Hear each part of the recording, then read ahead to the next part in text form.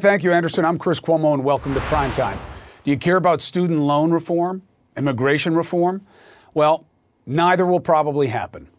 And it doesn't matter what the Democrats say. Why?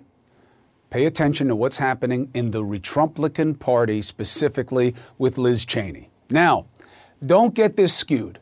I know the media and some on the left are starting to talk about Representative Liz Cheney like she's some martyr. She isn't. Cheney is not a cause. She is just proof of Trump's effect on the perversion of her party. She is apparently out on her way as the number 3. No more. She's on the way out. Why would the number 3 leader be out as soon as next week? That's the key. Why? Because unlike the QAnon kook, she won't say that January 6th was a hoax, pulled off by some lefty group to cover up that Trump really won. And here is the man who is making that happen. Kevin McCarthy. He used to say, he's about, Big Tent. This is about the conference losing faith, not him. He wants everybody here. No, he's not about the Big Tent. He's about the circus, a freak show of fealty to one man. Prove it, you say. I'll let him prove it. Here. I think she's got real problems. I've had it with her. I've lost confidence. Well, someone just has to bring emotion. That's him on a hot mic. You see, he doesn't say that on TV, but he was dumb enough to say it when he was still mic'd. He wants her gone. It's not about the conference. It's not about him capitulating to the masses. And it's because she will not do what he did, which is lie about the terror of January 6th, a day he started by telling people around him he cursed at Trump, call off your dogs. But he ended soon after like this, paying fealty, homage. Why? Why now say that Trump called you and then sent people to stop the insurrection, which really wasn't an insurrection because there weren't enough guns, and not really to be considered terror because the BLM protests the summer before weren't? Cheney at least sees the reality that her fellow Republicans are desperately trying to pervert. Quote, this is about whether the Republican Party is going to perpetuate lies about the 2020 election and attempt to whitewash what happened on January 6th. Liz will not do that. That is the issue. That is true. And the answer is that you will only have people in leadership like McCarthy and like this one, Representative Elise Stefanik, who may replace Cheney because, as long as it's a woman, it's an even swap, right? No, there's more than gender. It is inherently skewed to make Trump happy, like he was with Stefanik for defending him during his impeachment. Listen to him. Most incredible what's going on with you, Elise. But did I not realize when she opens that mouth, you were killing them, Elise? You were killing them.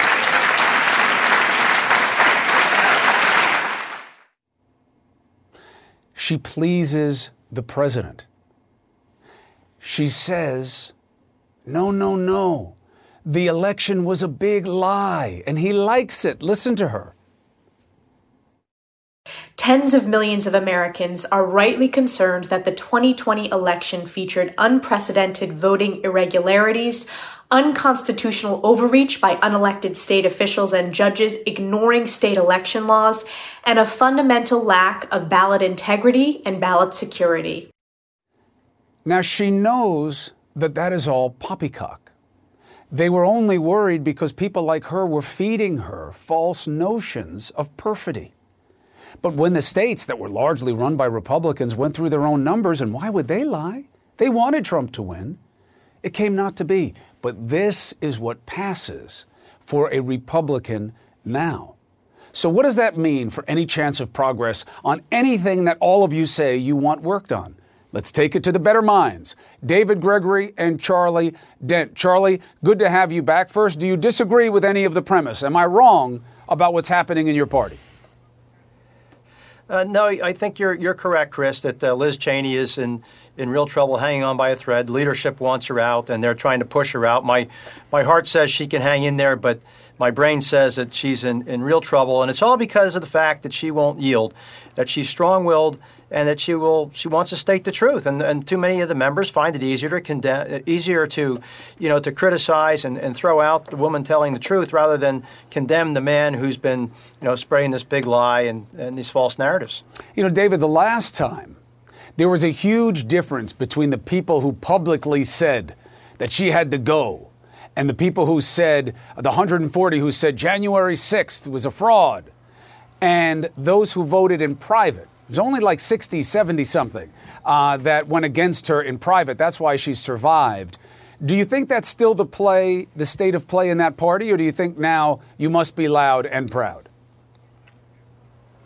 Yeah, that's what worries me, is that you do have to be loud and proud. I mean, Kevin McCarthy, who came up in a different Republican party and is now completely laying himself at the altar of Donald Trump as the only way to hold the party together, the only way to unify the party, which in his mind is how do I win the House and become Speaker.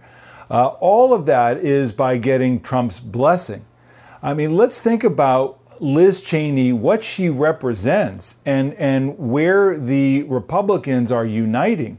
It's not around conservative principles, which you could do in taking on the progressive Biden agenda. It's not even around what you might think if you're a conservative or otherwise a critic of the excesses of the left on culture wars, on cancel culture and the like. That could unify people. That's not what we're talking about.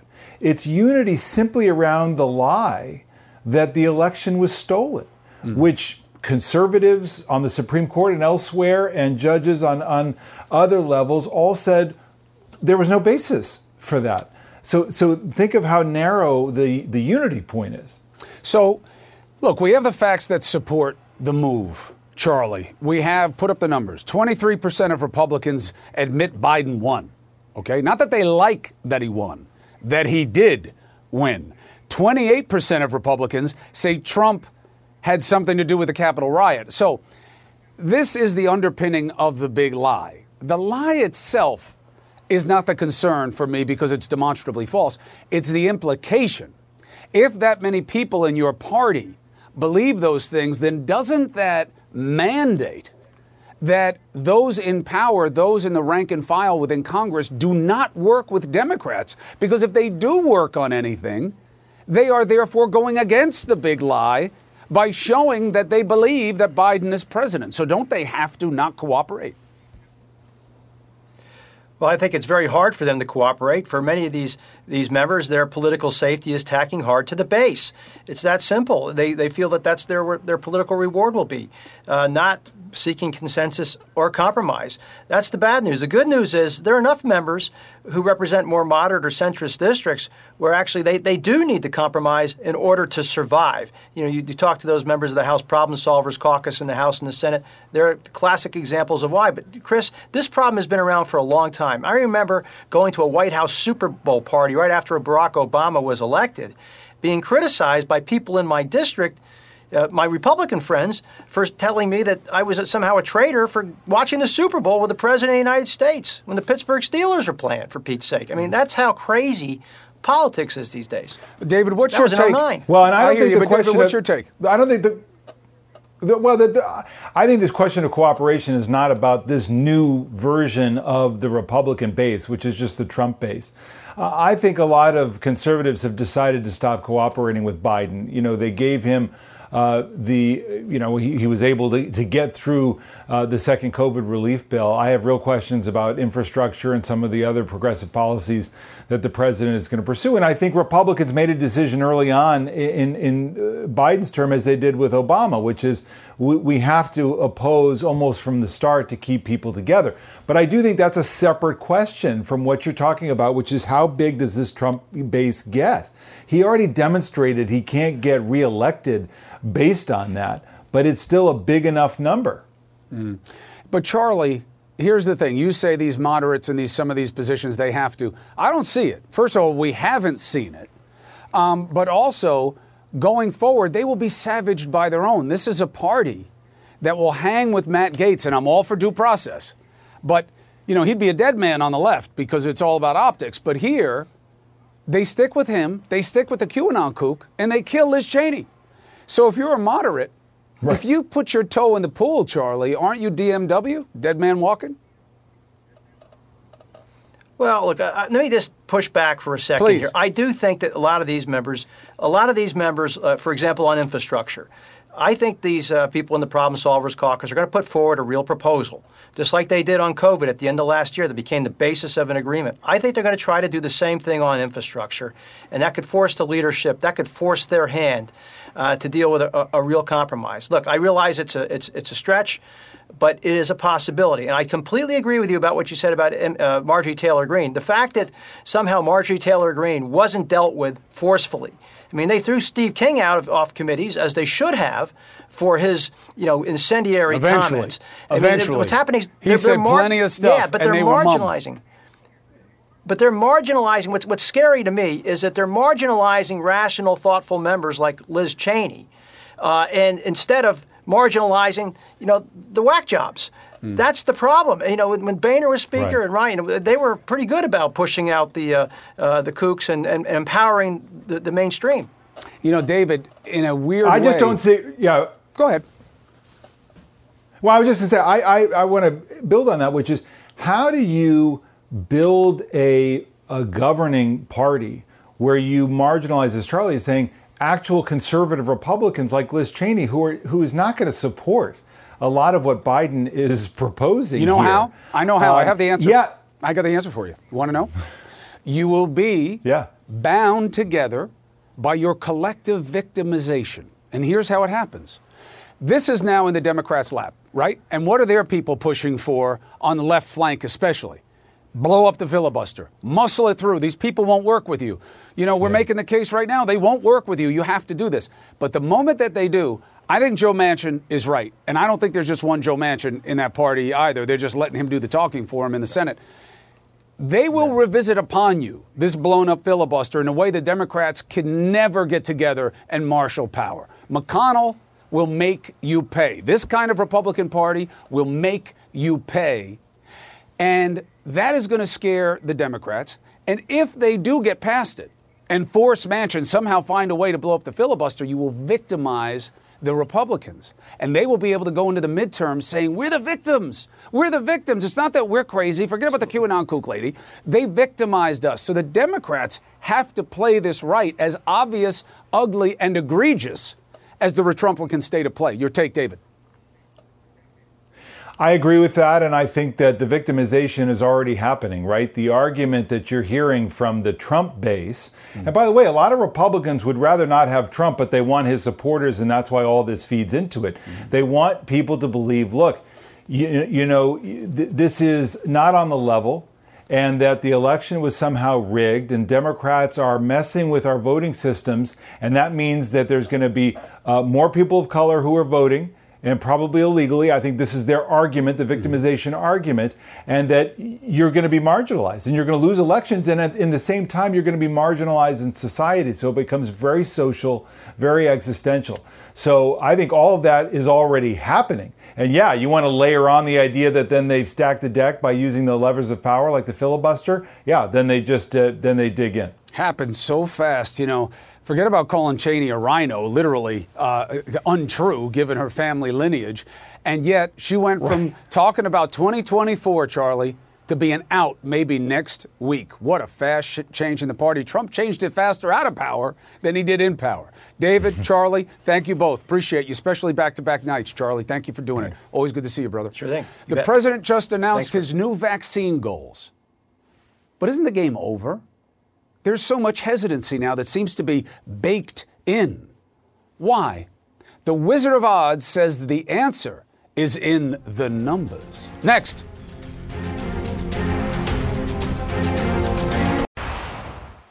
President Biden says July 4th, that's the big day. We're going to celebrate independence and independence from COVID as well. That's when we reach 70% of U.S. adult population with at least one shot. That's his hope. But where are we? 56% of adults having at least one shot. It's okay. 35 million more people would be needed to want the vaccine to reach the 70% goal. It doesn't sound that much, does it? but it may be unreachable despite the administration shifting strategies. And we'll find out what that means in our next segment with the big COVID guru for the Biden administration. But there is also a steep decline in vaccination rates. Why? Why might it be unreachable? Harry Enton, the Wizard of Odds, is here. Make the case. Here's the problem, and I think you got a really good idea by just looking at the rate in which we are seeing the vaccinations take place, new people getting a first dose, and taking a look at the people who want a first dose immediately. And what do we see here? What we see here is pretty clear. That is, the people who have gotten a first dose has been climbing rapidly since early March, 25%, 36%, 47%, 56%. But where are those people coming from? They're coming from the people who wanted the doses as soon as possible. That number has been shrinking from early March, from 30% back then to just now 7%. So basically, we've gotten the low-hanging fruit. The people who wanted that vaccine, who are lining up, who are willing to go at midnight, those people have mostly been baked into the pie. And now the real question is, can we get the people who are perhaps more difficult to get? And more difficult means the vaccine hesitant and vaccine resistance. How do you delineate those? So essentially what we're talking about here, when we say vaccine resistant, we mean the people who say, I'm never going to get that vaccine. I don't care what you do to me. I'm not going to get it. And that number has been fairly stable. Look at this. Back in early January, it was 19, 21. Now it's at 20%. That number has not moved. The real people we should be focused on at this point, if we want to get more people vaccinated, is the vaccine hesitant group. That number, in fact, has been shrinking. 39%, 30%, 24%, now 17% now. What that shows me is that if you get the right messaging, you can get these vaccine hesitant folks. That 17% of the population is who we should be focusing on. We should not be necessarily focusing on the vaccine resistant group, because that group, to me, is just not gettable. All right, so if the resistant group, now the question for me becomes how much of this is politics. So what do you know about the leanings of the hesitant? Yeah, I think there's a lot of folks out there who are saying that the hesitant group are people who are hardcore Republicans. That's why we need Donald Trump to go out there and give a message. But take a look here, and I'll explain this slide. This is the vaccine hesitant group. That is, say, 17%, 18% of the population who will wait and see whether or not they'll get the vaccine. Look at their political preferences among that particular group. Only 31% of that group actually supported Donald Trump back in 2020. 20% supported Joe Biden. But look at the vast majority. That 48% said they either supported someone else, didn't vote at all, or they didn't have an answer to that question. These are people who are separated from the political process. These are not the people that you can reach through normal channels. It's going to take a new, innovative thinking to really get a lot of these vaccine hesitant people to actually get the vaccine. Now, you and I were talking in the office about it, and that means donuts, beer, or bonds, as we see being offered in different places to incentivize. Now, I'm going to have the whole incentive conversation next with Andy Slavitt, who's obviously the big shot for the Biden administration. But you said, no, look, there's some other hesitancy factors here to also put in. And let's show that, the concerns about COVID-19. Yeah, look, if you were to essentially say, okay, among this vaccine hesitant group, why are they saying they don't want to get the vaccine? Look, a lot of it is side effects. They're very worried about the vaccine. 74% said serious side effects. 43% they were afraid that they get a side effect and miss work. Then there's 36% who said that they might get COVID-19 from the vaccine itself, which is not possible, right? And then there's 28% who say they can't get it from a trusted source. But essentially what we're seeing here is it's not necessarily that people can't get the vaccine, it's that they don't want to. We have to incentivize them. We have to give them knowledge. We have to basically say, if you get this vaccine, we'll give you a free donut as they do at Krispy Kreme, or maybe you can get some beer, and we need to give them the knowledge, let them be able to go into their doctor's office where the doctors can inform them on what the truth is about the COVID-19 vaccine and not some garbage they might read on the internet. Harry, thank you very much for laying out what it is and what it isn't in the numbers. Appreciate that, for keeping us straight. The Wizard of Odds, everybody. Thank you, sir. All right, so what is this incentive argument? Should there be more perks for the vaccinated? I say yes. Are there? No. We're leaving it to the private sector. Is that okay? So Biden announced some new ways to do it. And we have a senior advisor for COVID here to explain what the new ambitions are, how they can get it done, and how he'll deal with what Harry just laid out. Next. Now it's hard. as those of us who couldn't wait to get the vaccine start to ebb. Now what? So you see governors offering everything from cash to beer to encourage people to get a shot. The problem is you also have governors outlawing efforts by businesses to incentivize vaccination. Why? This is about politics as well. So Biden took it on today and talked about the new phase of the effort. Listen. In the next 2 months, our focus is going to be on 3 groups. Kids between 12 and 15 who are awaiting potential FDA authorization to get a shot. 2, adults who have had trouble locating a place to get a shot or who just haven't gotten around to it. And 3, those who need more convincing, being convinced of the necessity of getting the vaccine. Andy Slavitt, White House Senior Advisor for COVID Response, is with us. Good to see you. Thanks, Chris. Let me get a fact premise out of the way to make sure I'm on good footing in the rest of the conversation.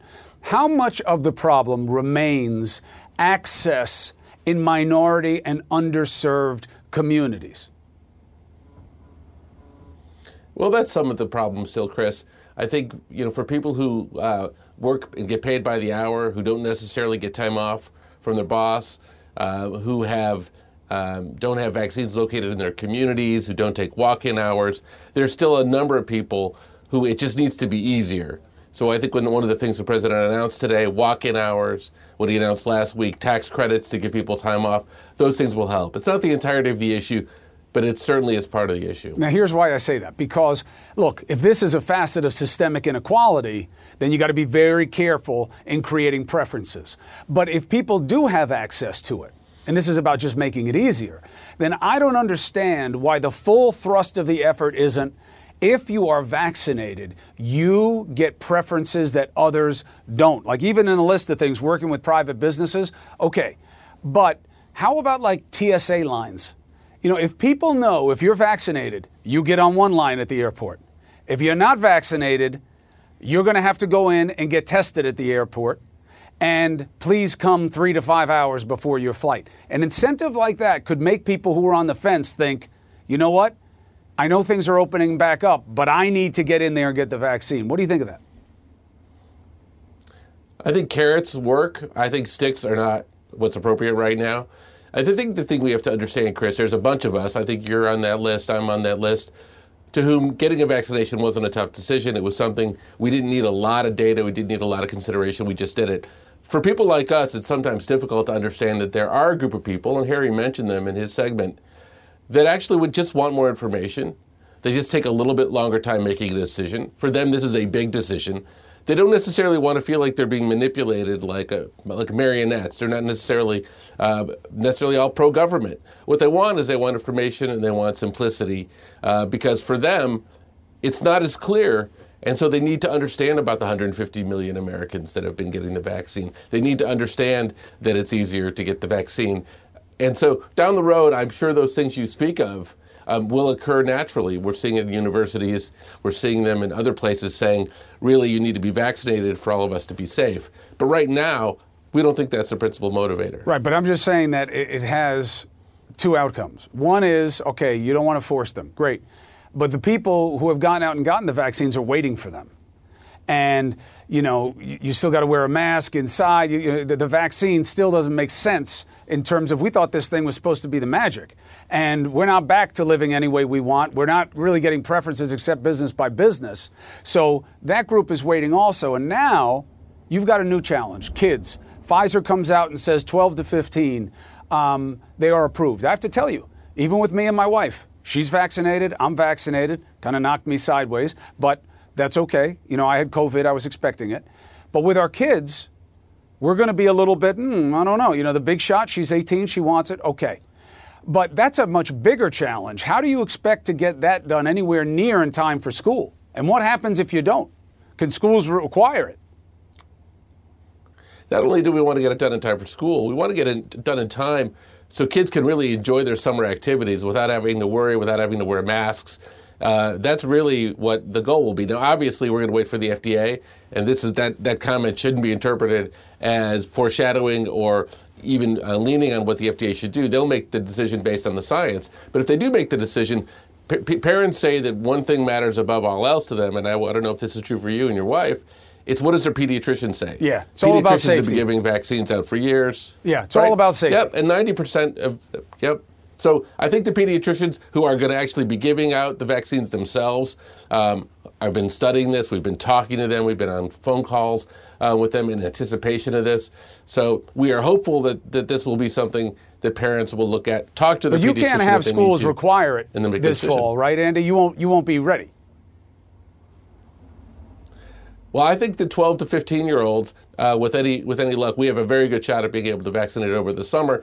And even younger groups than that, I think things are progressing pretty quickly. So we'll have to see. We'll have to let it play out. But I'm optimistic. Is there a chance that schools could require it for certain age groups that have had the opportunity?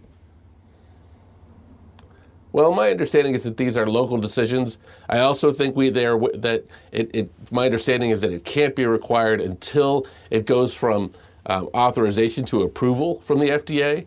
Now, people may remember that we have an emergency use authorization. And by the way, Chris, not just with kids, but more broadly, people expect that once the FDA goes through the final approval process, which is expected this summer, that there will be a pretty significant increase in the number of people that take the vaccines, because that's a signal some people are waiting for.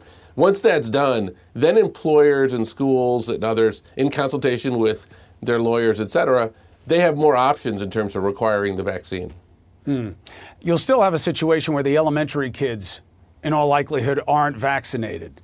So Very true. There won't be any mandate there. But that middle school, high school, so if the locals decide, hey, we're going to mandate that you are vaccinated, is that something that you would think is a reasonable measure if the access has been there in their communities and catchment areas? Well, I'm not going to make policy on that now because I don't have the authority to make policy on that. But I do think that everybody is going to be in a situation where they just want things to be safe. And I think that the one thing we know for sure is that if you get vaccinated, life is safer for you. There's one thing that everybody who's died of COVID has in common, one thing that virtually everybody has in common, and that's that they're not vaccinated. People who are vaccinated, one of the things that they have in common is they're not dying from COVID. And they're not spreading COVID. And kids may not be likely to die from COVID, but they are likely to get sick. And some of them get long-term ill, as you may know, I think you know personally. And then they can certainly spread it to adults. So we think parents will hopefully see that.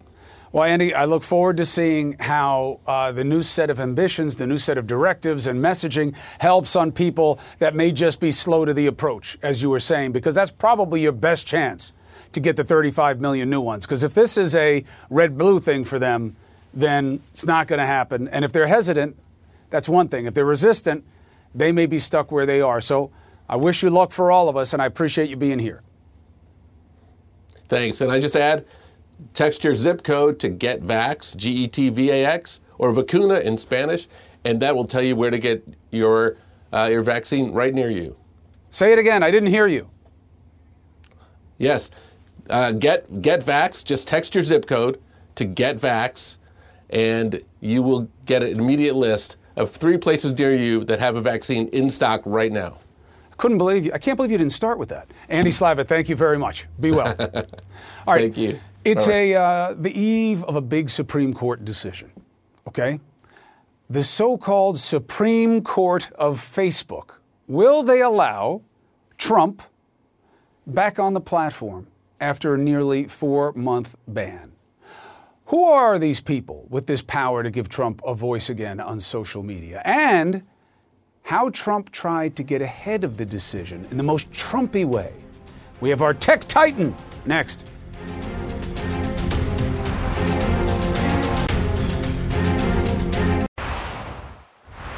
You think Trump should be allowed back on Facebook? Do you think it's better for him if he isn't, right? More of that victimization that he loves to feed on the right fringe. The question has sparked a heated debate between those who cry free speech and others concerned about public safety. Remember, Facebook suspended Trump's account after the January 6th Capitol riot, citing the risk of more inciting. Now, a decision is expected to be made tomorrow, but not by Facebook CEO Mark Zuckerberg. Instead, it is by this independent oversight board, also known as the Supreme Court for Facebook. That's who makes a ruling. Ahead of it, Team Trump announced the launch of what his pals at Hate TV are calling a new communications platform. The fact? It's a blog on his website. So BS aside, what is to come and what will it be based on? CNN's Donny O'Sullivan joins me now. Good to see you. Hey, Chris. I am right? For all the hype, it's just a blog on the website, right? Yeah, absolutely right. It's a total distraction. It's a blog. His advisor, Jason Miller, has been boasting, threatening for a while that Trump's going to set up a social media platform. This is not it. The fact that they dropped this the eve of this Facebook decision is maybe them trying to show that they can do something, but it's a blog, it's a website, it's not a platform. I still think, and you and I can bet a pint on it, that he doesn't have the wherewithal to capitalize and come up with his own media entity. His play is going to be getting a piece of one of the already existing ones on the righty fringe, and them getting his face and time there and him getting a big equity stake. But let's deal with the present. These people who are going to decide the Facebook situation, who are they, this 20-group independent panel?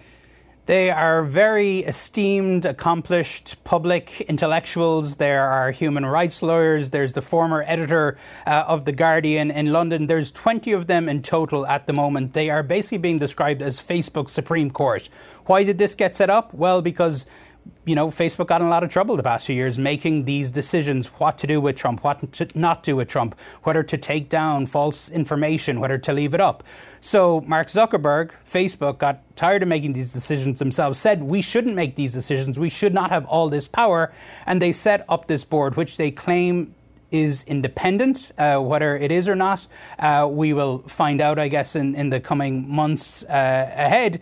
But what the decision ultimately comes down to is, should Trump be allowed back on the platform? And the two sides are, one side is, should the guy, the former president of the United States, who incited an insurrection using this platform, be allowed back on? And what does that message and precedent does that then set for other world leaders or dictators? If you let the guy back on, are you essentially saying, well, Erdogan or somebody else elsewhere in the world, another world leader, you can incite violence, but you will not be permanently banned from this platform? That's one side of it. The other side of it, and it's a legitimate argument, is to say, should Facebook have this power? Should Facebook, no matter how bad what a world leader is saying, should a private company have the power to shut down, as they did at the time, a sitting president of the United States? Well, a private company does. But as we know, what we're debating here is these aren't just like any other private company. How many of the 20 have to decide to make it so? So that's a very good question. There has to be a majority. But the oversight board is not actually telling us how many of their board members are going to vote on this. We also, unlike the Supreme Court, we're not going to know who voted what way. And we also don't know how much these oversight board members are being paid, which ultimately is being paid by Facebook. The Facebook pays into a trust that they say is independent that funds this board. But so there's a lot of things that is not transparent about this board, which is trying to strive for transparency. While the media is not filled with as much obnoxious Trumpism as it used to be, just look at Congress for the amount of influence he still wields. This will be interesting. Thank you for helping us understand better and more, Donny O'Sullivan.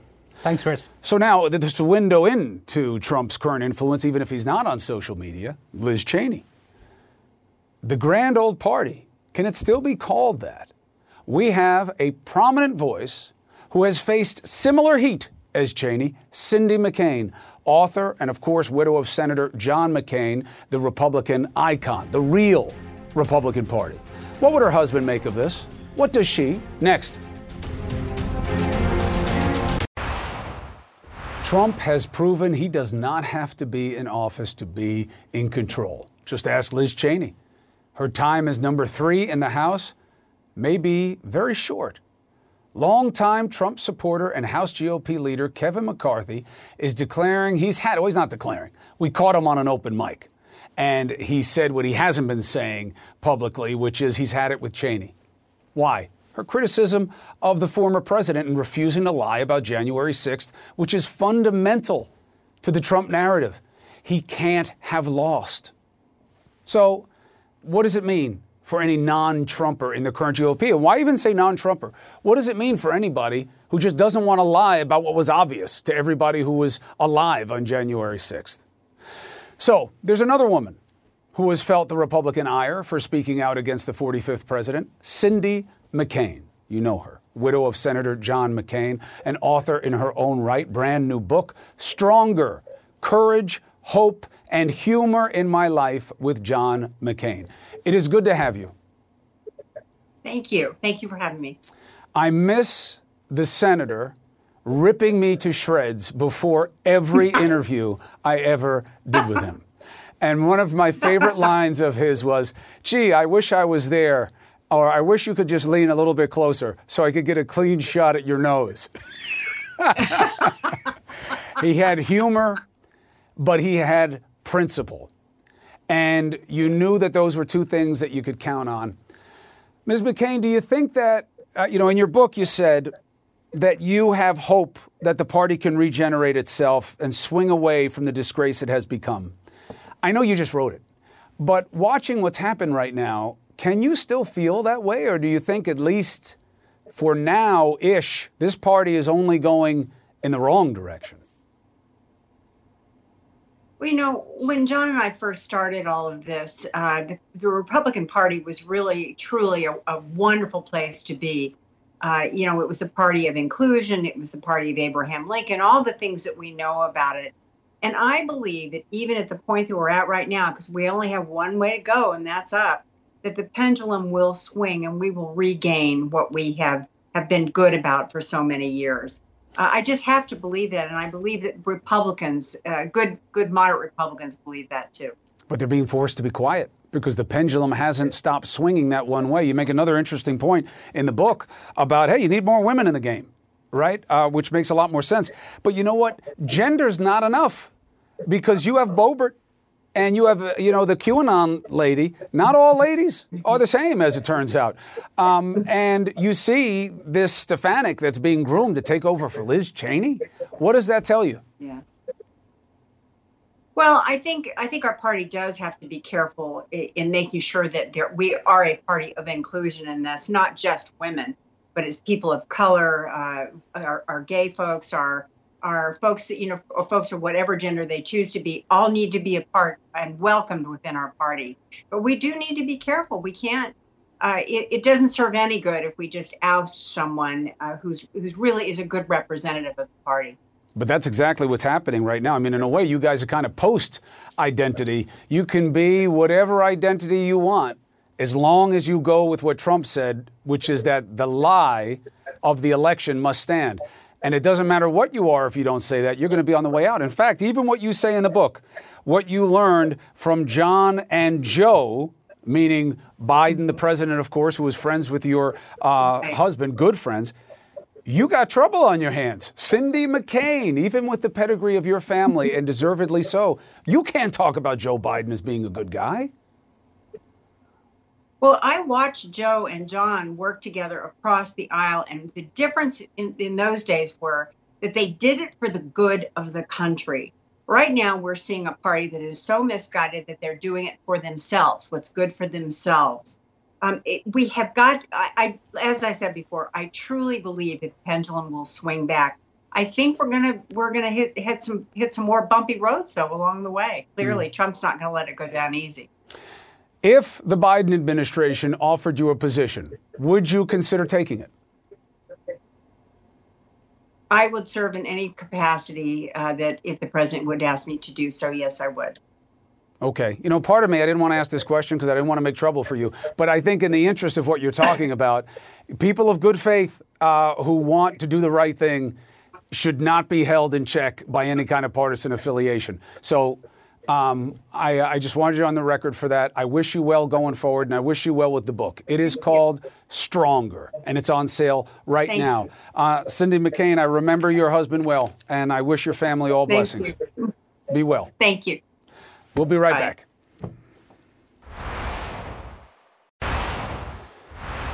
By the way, I hear what you guys are telling me on social media and directly and on the radio show at SiriusXM, the POTUS channel 124, 12 to 2 Eastern. I get it that you're frustrated that you're vaccinated and you're not able to do more of the things that you think you should be doing, and that now you don't like hearing that you have to wait for other people and you don't want to see their feelings get hurt because they want to go slow, but why should you have to wait? I get it all. But these are hard decisions, and Biden will be measured by them. The question is, will people take the vaccine when things are reopening anyway? Let's put that question to the big show and the big star, CNN Tonight with D. Lemon. Things are opening anyway. And a lot of people keep telling me, I don't know about you, but why do I have to risk it with the vaccine? You took it. You know, everybody else is taking it who needs it. I don't need to take it. Because you want to lessen your chances of getting it. Simple answer, right? You don't know who doesn't have it. You don't want to put other people at risk. You also want to set a good example for your fellow countrymen. And if you're a parent, probably a good example for your children as to how to conduct themselves as responsible individuals. I mean, it's quite simple to me. I was speaking with a doctor last night, Chris. I know that what the CDC says about not wearing masks, and I was walking around our town this weekend on the street or going out for a jog, I didn't have the mask on. I had it with me, and then when a group of people walk by or I have to go into a store or get a coffee, I put the mask on. It's no harm, no foul, no skin off my back. But I hope that people would go and get the vaccine because look, it is so simple. I told you about my experience. It took me all of 7 minutes, both times, to get the vaccine. My arm was sore for And you're a little big bit. fainter. I know. I needed a fainting couch. I had the vapors. But look, I also get people who are saying to me, wait, I'm vaccinated now. I don't want to wear the mask. Look, I get it. And I hear people who say, I'm going to keep wearing the mask anyway because I didn't get sick this year. I didn't get COVID. I didn't get a I'm cold. going to do that during flu season. Look, I think it's now a more acceptable part of our culture. Look, my thing is you do whatever you want to do as long as it doesn't impact me. But I also think that there's a little bit of me that is skeptical. Like, hey, you should do this. It'll help you. It'll keep you healthier. Look at us. We're fat. We're lazy. We eat bad things. We drink bad things. We don't exercise. I exercise. You don't exercise anymore? But I'm saying, look, as a country, and look, even us, let's be honest, you and I have like 3 different sets of clothes. We go up and down all year round. This is my medium set. That's who we are. Yeah. And the idea that people are going to step out and get the vaccine because it's the right thing to do for them and to show their kids, I don't even know that that's what we're about anymore in this country. And I'm not surprised. Look, you and I have been saying this a long time, and it's not because we're cynics. You got it right away. You've been better on the mask with anybody that I know. And you and Tim have treated me like, I had COVID the whole entire time. Like you wouldn't go anywhere, you wouldn't do anything. Do you remember I'm like, hey, we're not going to come over. Yeah, you've checked every box. Even when you hug me, you give me like the hand hug now. Like there's a hand here and there's a little pat on the back. I give you the stiff arm. and I'll take the Heisman. I get it's coming from a good place. But I do think that this 35 million sounds like a small number, but I don't think we get there. Yeah. And I think that so many people this summer, I think people have had it and they're going to try and take the easiest route. So the trick is, how do you make them realize that doing it is worth it beyond information and personal satisfaction of prophylaxis? Do you pay them? I'm fine with it. I'm fine with incentives. I believe that for grades, by the way. Yeah. I say it to the kids all the time. I wish that would happen to me. I'd have a better GPA. Right? What's wrong? I'm not paying my kids to get grades. Job. Hey, I'll pay them because I have to pay when they don't get the grades. I got to pay for the tutors and all the other stuff. Boy. So I'm fine with that. Donuts, beer, businesses. I think you and I, we call for a table. It's going to be mobbed where we live. Wait, we're both vaccinated. I think we should get a preference. I'm fine with it. Yeah. Well, I can't. Listen, there are many things we disagree on. This one we don't disagree on. Not who should pay when we go out. Oh, yeah. Well, I've never heard you fight that. I never carry a wallet. Man will fight over anything except a check. Let me say this before I have to go. Please. And I do have to go. What a classy lady. Cindy McCain. Oh, my gosh. She's amazing. What a beautiful woman, classy, and she is what every Republican should want to be, or at least what Republicans used to aspire to be. Man, you need more women, more people like her, especially in the Republican Party. You know who disagrees with you? The new GOPQ. Oh. Did you see what she wrote about Joe Biden? Oh, my gosh. You know what? I've lost faith in Liz Cheney. We got to get her out of there. Hey, look, I had to think twice. Me of all people, I had to think twice. Do I want to put Cindy McCain on the spot about whether or not she'd serve in a Biden administration? That's how messed up things are right now. Yeah. That I had to think, Do want to expose the widow of John McCain, and not to just limit that She can handle it. that's who she is, but that I have to think about it. Yeah. That's where we are. That's a scary place. Well, I'm going to talk about that right now because everyone, you know what, I get people all the time. Oh, Don, why do you guys talk about Trump so much? I'm sick of talking about Trump or whatever. Because what's happening in the Republican Party, and Trump is a big part of it, affects all of us. He's more powerful right now. It's like All of Obi-Wan us. Kenobi. Now, I don't know if he's more powerful. On the Bizarro side, I they think struck he's- him down. Look what he's doing with his party. I think he's more sinister, and I think he's more of the Wizard of Oz. But does he have power as a Wizard of Oz? We will soon find out. They're cleaning house, brother. That midterm is coming up. I'll be gotta listening. run. I love you, D. Lemon. I love you more, brother. So, quality sleep is essential, and that's why the Sleep Number Smart Bed is designed for your ever-evolving sleep needs. So you can choose what's right for you whenever you like. Need a bed that's firmer or softer on either side? Helps you sleep at a comfortable temperature. Quiets their snores. Sleep Number does that. Sleep better together. J.D. Power ranks Sleep Number #1 in customer satisfaction with mattresses purchased in-store. And now, save 50% on Sleep Number limited edition smart beds for a limited time. For J.D. Power 2023 award information, visit jdpower.com/awards. Only at Sleep Number stores or sleepnumber.com. I'm Dr. Sanjay Gupta, host of the Chasing Life podcast. In honor of our 10th season, we want to hear from you. Leave us a message at 470-396-0832 and tell us how you chase life. It could be used on an upcoming episode.